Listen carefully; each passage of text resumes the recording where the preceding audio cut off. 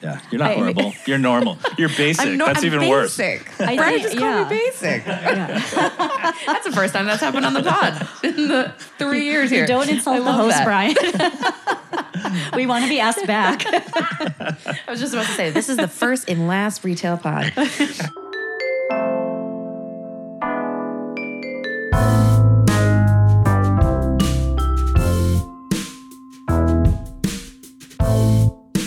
Hi, everybody, and welcome back to The Human Element, Kara's podcast focused on finding ways to inject humanity and insight into modern marketing. I'm thrilled to be joined today by none other than Brian Monahan, Global Client President and Head of Retail Media Solution, and Kavita Cariapa, SVP, Head of Commerce Activation at dentsu. And especially, we are live in Las Vegas at CES. Thank you both for joining. Happy to be here. Yeah, I'm excited to be here. Your titles are extremely interesting, especially for the listeners on this pod. This is the first time that we've really delved into retail media.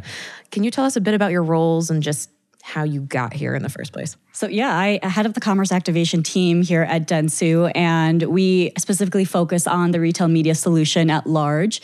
Our goal is to help our clients or advertisers sell stuff. Like, that's the base of all of it, and advertising is our tool to reach that. I think commerce started as a very much demand gen activity. Everyone thought of it as on-site search, maybe some on-site displays spattered in. But what's been really exciting over the past few years is that we've now seen it become full funnel and holistic. A lot of my job in the day-to-day is helping build a strategy, aligning a lot of our brand goals, traditional media activities to what we can deliver in retail media as well. My job, I work at the dentsu holdco level. My job is to help our clients who are engaged in retail media succeed and grow, and to grow our business alongside of it. So we have a couple different businesses at dentsu that are in the retail media space. Our media agencies, as Kavita just described, are working with brands to purchase retail media to grow their business. We have a consulting practice called New Stream Media that works with retail media networks themselves to stand up and operate their advertising businesses. And we have a shopper marketing capability inside Dentsu Creative. So the three of them are all kind of around this retail media space. They have different clients, different niches in the market, but there's some commonality to how we're training our people, how we're thinking about our product and the technology that we're building and buying, and our partnerships that support all three of them so that we can accelerate our clients and accelerate our own business. I know we're all very young here, but let's go way back. How did you even get into retail media as a career? I talk about this a lot, but I don't have a traditional media background. So I started my career in commerce as a merchant.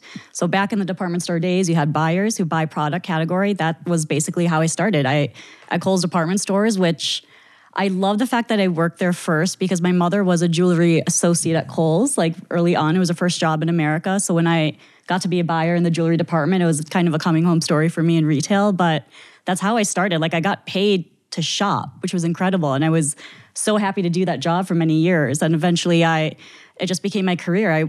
I was at Amazon Fashion, where I was the men's clothing buyer, focusing on men's basics, athletics, sleepwear, and worked across categories on developing private label as well, and have also spent time on the manufacturing space. I've developed a lot of clothing brands, branded and private label, working mostly in Central America and LATAM, developing cutting, sewing technologies as well. So it's been a wild ride on the merchant space, and I've also then crossed over into media. So I've kind of had the spattering of commerce all around, but it's been kind of a good journey so far. Unfortunately, to our listeners, they can't see our faces right now, but Brian and I are just in shock. Like, I know. Mic drop. I didn't know that. So you were the men's fashion buyer. So you got any tips for my fit? Brian, so many. Oh my God.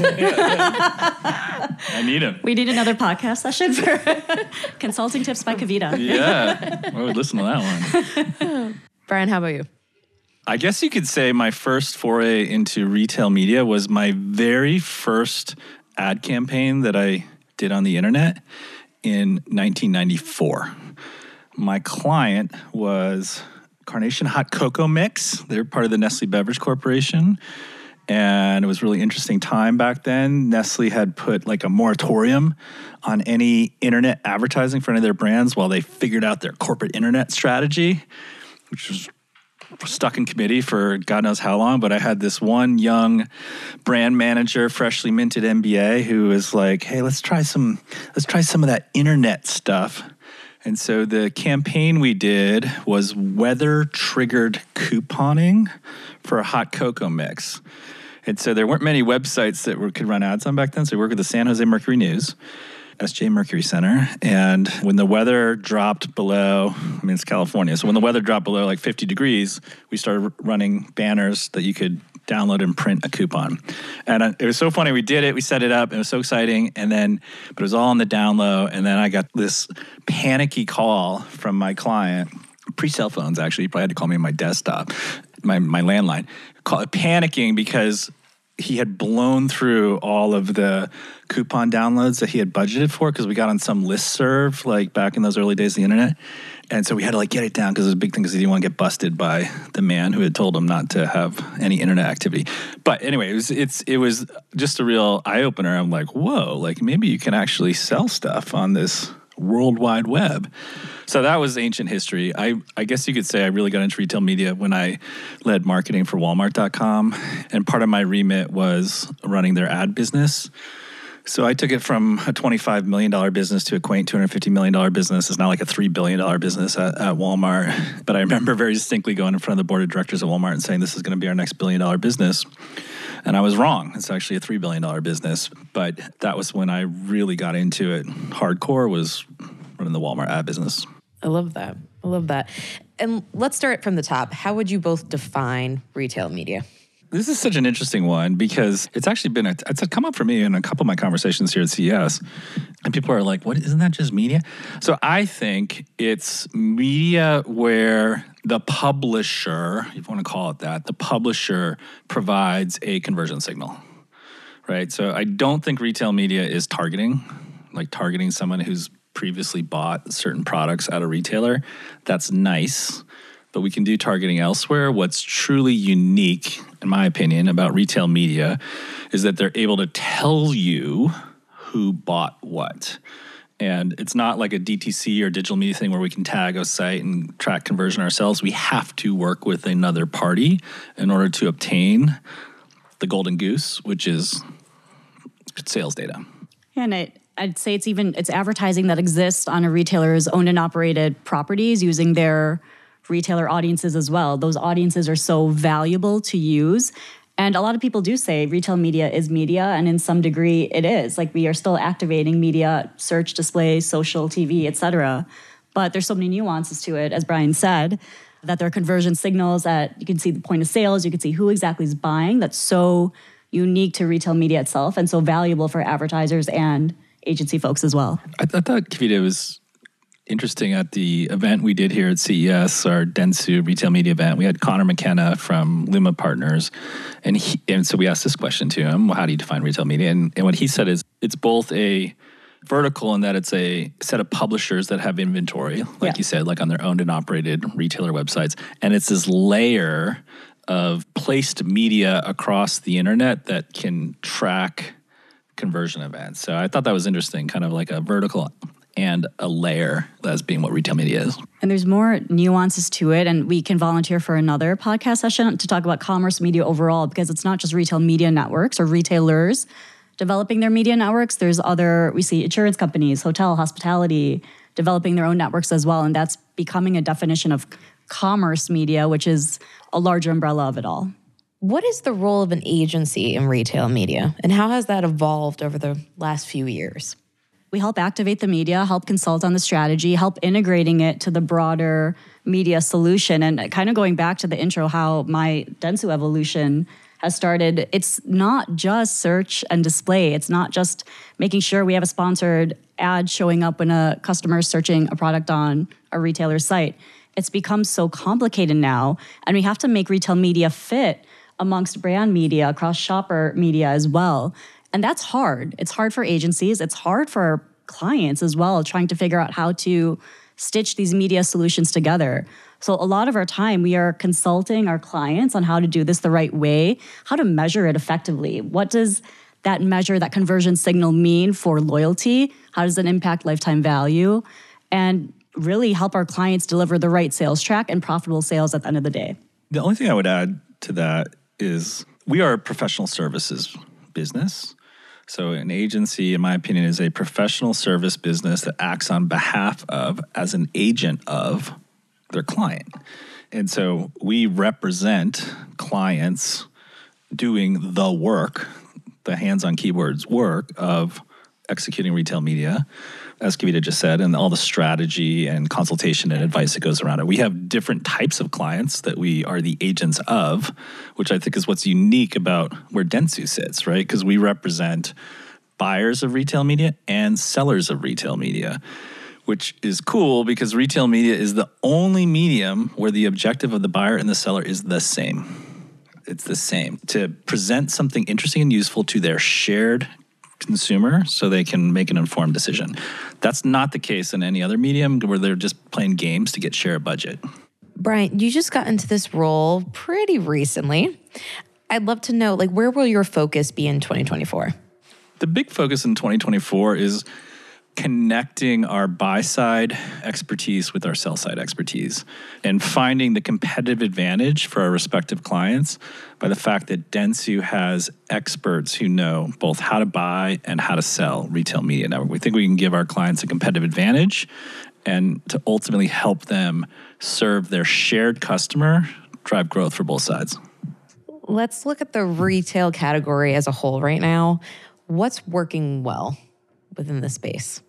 I'd say it's the efficiency of reaching customers at any point in their journey. Customers are always shopping. We are consuming so much content throughout the day, but we're creating so many shoppable moments within all of that media as well. And that shoppable media is turning into a purchase at the end of the day. It's becoming so easy to access content and in turn also access the ability to purchase. And I think that's what's amazing, that retailers are enabling so many opportunities to reach customers in these new ways, like now with curbside pickup and more shoppable in-store experiences. We're getting into experiential shopping, personalized shopping. It's becoming so interactive and fun again because shopping, when you just think about shopping, people weren't excited about online shopping. They're like, oh, you're taking the experience out of all of it. And now it's here to stay, but we're also now reverting back to thinking about in-store shopping and how to make that exciting again, which is a great trend to be a part of. Yeah, it's it's the funding vehicle to deploy new innovative shopping experiences. I mean, retail's a low margin business, so to have this new model of how brands and retailers are working together that's bringing new resources so you can create cool stuff is super exciting creatively. I mean, I think what's working well in retail media, we're definitely in the middle of a hype season, and it's growing rapidly, 25% year on year. It's expected to grow that fast for the next 5 years. And so you see a lot of people rushing towards retail media because we get excited about the potential and the growth. And so everybody and their uncle is now a retail media company in some form or fashion. But there's a lot of work we need to do on the fundamentals to drive real value. So it's not just smoke and mirrors. When I step back, Kavita, I don't know how you feel, but I think the one sort of retail media product that I think is prime time level is search. I think retail media search results is of all the products, I think is the one that's industrial grade. I think a lot of the rest has a lot of work to do. It's in the middle of this real growth wave. So search has now been around for years. It has gone through the ringer and it's been advanced. Yeah, it's 10 years, right, of retail media search, which is a mature product, funny enough. But a lot of the other products, media products we can buy are still very nascent and they're in development. But retailers and retail media networks have to move faster because we are buying more and more media because consumers are consuming faster. Customers are consuming faster at the end of the day. So they really have to up-level their technologies to ensure that those remaining media products are as industrial grade as search. This year, we have a lot going on across the globe, across US, with elections. What are some of the biggest challenges in 2024 that you feel will impact retail and consumers? I feel inflationary pressures, it's such a big term, and I'm not an economist. I can't speak to it at that level. But at the end of the day, retailers are forced, because of inflation and cost increases, to up-level their prices. Consumers want lower prices because naturally they just can't afford to buy maybe what they used to buy. So we have this argument going between what retailers need to do but what customers want. I also see more emphasis because of that, more customers leaning towards private label products, generic products, because they are inherently cheaper. That is going to pose a challenge for a lot of our brands because obviously private label competes with them. And even if they might develop it internally, it still is a factor that it competes with the national brand. I see more emphasis for a lot of our clients that they do need to focus on the awareness piece, the branding element, how to engage with the shoppers and build that loyalty up front. We know there's more pressure in terms of pricing, but we still have to ensure that customers are getting their experience from the brands that they need. I think, Kavita, your point about the impact of inflationary pressure on the retail media craft is huge and perhaps overlooked. I mean, you read about all this disconnect of like when you survey Americans in particular, like, why are the economic indicators so positive, yet consumer sentiment is so low about sort of the state of the economy? It's like, well, have you been to the supermarket lately?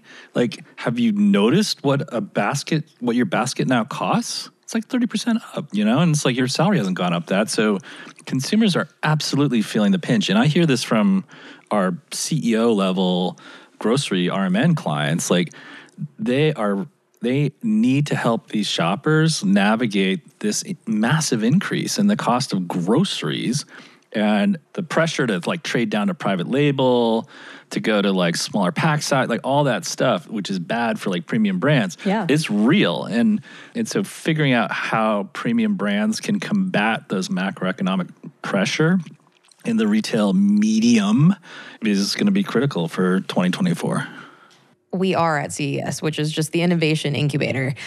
We had our session yesterday around retail media. There's not a lot of folks that are really leaning into retail media at CES, but we'll have to get your perspectives being on the ground. What should brands know about retail media and innovation that we have gotten out of CES? Like what makes CES important for retail? CES solves problems for the world. This is a creative show at the end of the day. I know it's technology based, but if you walk the floor, like that is creativity in its finest form, like seeing what people can engineer and develop and what products can solve for the people of the world today. I think with retail media, to Brian's point earlier, we get these sharp signals from the customer. We know exactly where they are. They might be preparing for a new baby. They might be renovating their home. They might be just shopping for recipes. There are so many great signals that we get. And inherently, that solves a lot of problems for our brands and for retailers itself. When we think about what retailers, retail media networks, brands have to do together, they're trying to solve problems for their customers at the end of the day. And retail media helps do that. Yeah, it's wild to me, Chelsea, to think of CES and retail media together. I don't know exactly, but I think this is maybe my 20th CES. And I started coming here early on in like digital media when we were just trying to figure out how to run ads on more machines. And then it blew up into this ad show, like Kavita was saying. And now like retailers are here in force. I mean, all like Walmart Connect and Amazon Ads and Instacart and Albertsons Media Collective, they've all got big activation, not down at the convention center in the ARIA. So there's a lot of advertisers, buyers and sellers who are here talking to one another. And I guess that's kind of what I think is the coolest thing. There's cool tech on display. Like Instacart has their cool new like smart cart, which is pretty rad.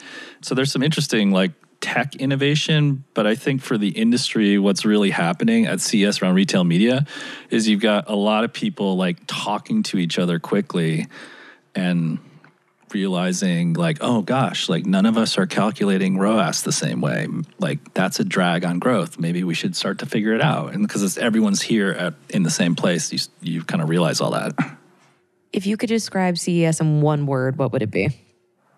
I mean, for me, it's educational. I just feel like I'm like mainlining knowledge or learning. Oh my God. Like the amount of like data you can ingest, it's crazy. I just said it. I think it's creative. I love seeing what people can develop. And it's funny because you watch movies, you read books, and it's so futuristic sometimes. And then you walk the floor of CES and I'm thinking like, how are these engineers developing these products? But it's amazing to see what we can do when you put our minds to it. Yeah, when you say it that way, Kavita, even like in our business, right? So we create content and messaging for brands. And a lot of this tech stuff that's down the convention center are canvases. Yeah. And like what's the buzz? The transparent TV. And everyone's like, what do you do with that? It's like, well, give that to a couple badass creatives and see what they come back with. I think it'll be awesome. So I love that characterization. It's a creative experience. Yeah. So we're going to go into a lightning round, CES edition. This never usually ends up being a lightning round, but we're going to try really hard. So most interesting fact you've learned on the ground here. I got kind of a nerdy one that kind of blew me out of my chair. One of our CMO clients at a large packaged goods company, we're having dinner. And I don't know if this is fact, but the fact that this guy's walking around thinking this, I think is really educational for all of us stakeholders in the industry, was that he thinks that 15 to 20% of retail search traffic is bots, are driven by bots. And I had never really thought about like fraud in the retail media environment, which is a big problem in the digital media world. And it was just like a big learning for me of going like, whoa, like we really do have to mature retail media the same way we had to work through all of this fraud and viewability and in digital media writ large. Yeah, and I really don't want to misquote this stat, but one of our technology partners, something that they mentioned is that 50% of customers will not make a purchase if they feel it's not privacy safe for them. And that is so interesting because one word I think that was not said enough, maybe in the retail media conversations at CES, was consent and what customers really will consent to at the end of the day. And the fact that privacy is becoming so important, 50% is a huge number. So that was interesting to hear. And I think we'll be kind of delving into more of these like privacy conversations with retail media this year too. I'm a horrible consumer. Like, I actually don't care about giving anything away of my data if I have a good experience. Like, if you can anticipate my needs, I'm like, I'll give you all my data. There's no such thing as a horrible consumer, Chelsea. We're all wonderful. I am one. Might be the first one, though. I actually question that 50% stat or like how the question was asked because in my experience, most consumers are like you, Chelsea. Yeah. Oh, look at that. Most interesting person or company you met or read about? The most interesting meeting, and I'm hoping after this actually to get down to the show floor and crawl around some of the back booths. So that's usually where you find the really interesting stuff. As far as meetings I had so far, I met with the folks from Block, so Square's parent company, and they're standing up a retail media network, which is pretty wild. I mean, you mentioned it earlier, Kavita, like you have different types of players that kind of have a commerce conversion signal. And so I had never really thought much about like financial services and like their opportunity in the retail media space, but that was a real eye-opener for me. Yeah, I think anyone who knows me at Dentsu and my past lives, I could talk about supply chain all day, and I love the supply chain focus at CES. I met a founder of a trucking and logistics company who uses AI recognition to see trucks entering their warehouse to make that process faster for trucking. And I'm going off on like this weird tangent here. I know I am, but as like my former salesperson, when I needed inventory so badly to come into my warehouse, like I would be reaching out to my warehouse teams to track those trucks. I love the fact that they're making like AI solve these like very tangible problems for our brands, and seeing that come up in the logistics industry was pretty cool. I did warn y'all that this is not ever a lightning round. So it's like a rolling thunder. Rolling thunder. Least favorite word used in the technology space? My least favorite word in business is focus. We use it a lot in technology because you got to get really sharp on your roadmap and ship. So it does require focus. I get it. However, I think we overuse it and it winds up stifling innovation. Yeah, I think we use the word growth too loosely when we think about what's actually delivering growth and how we're driving it. Growth means a lot of things.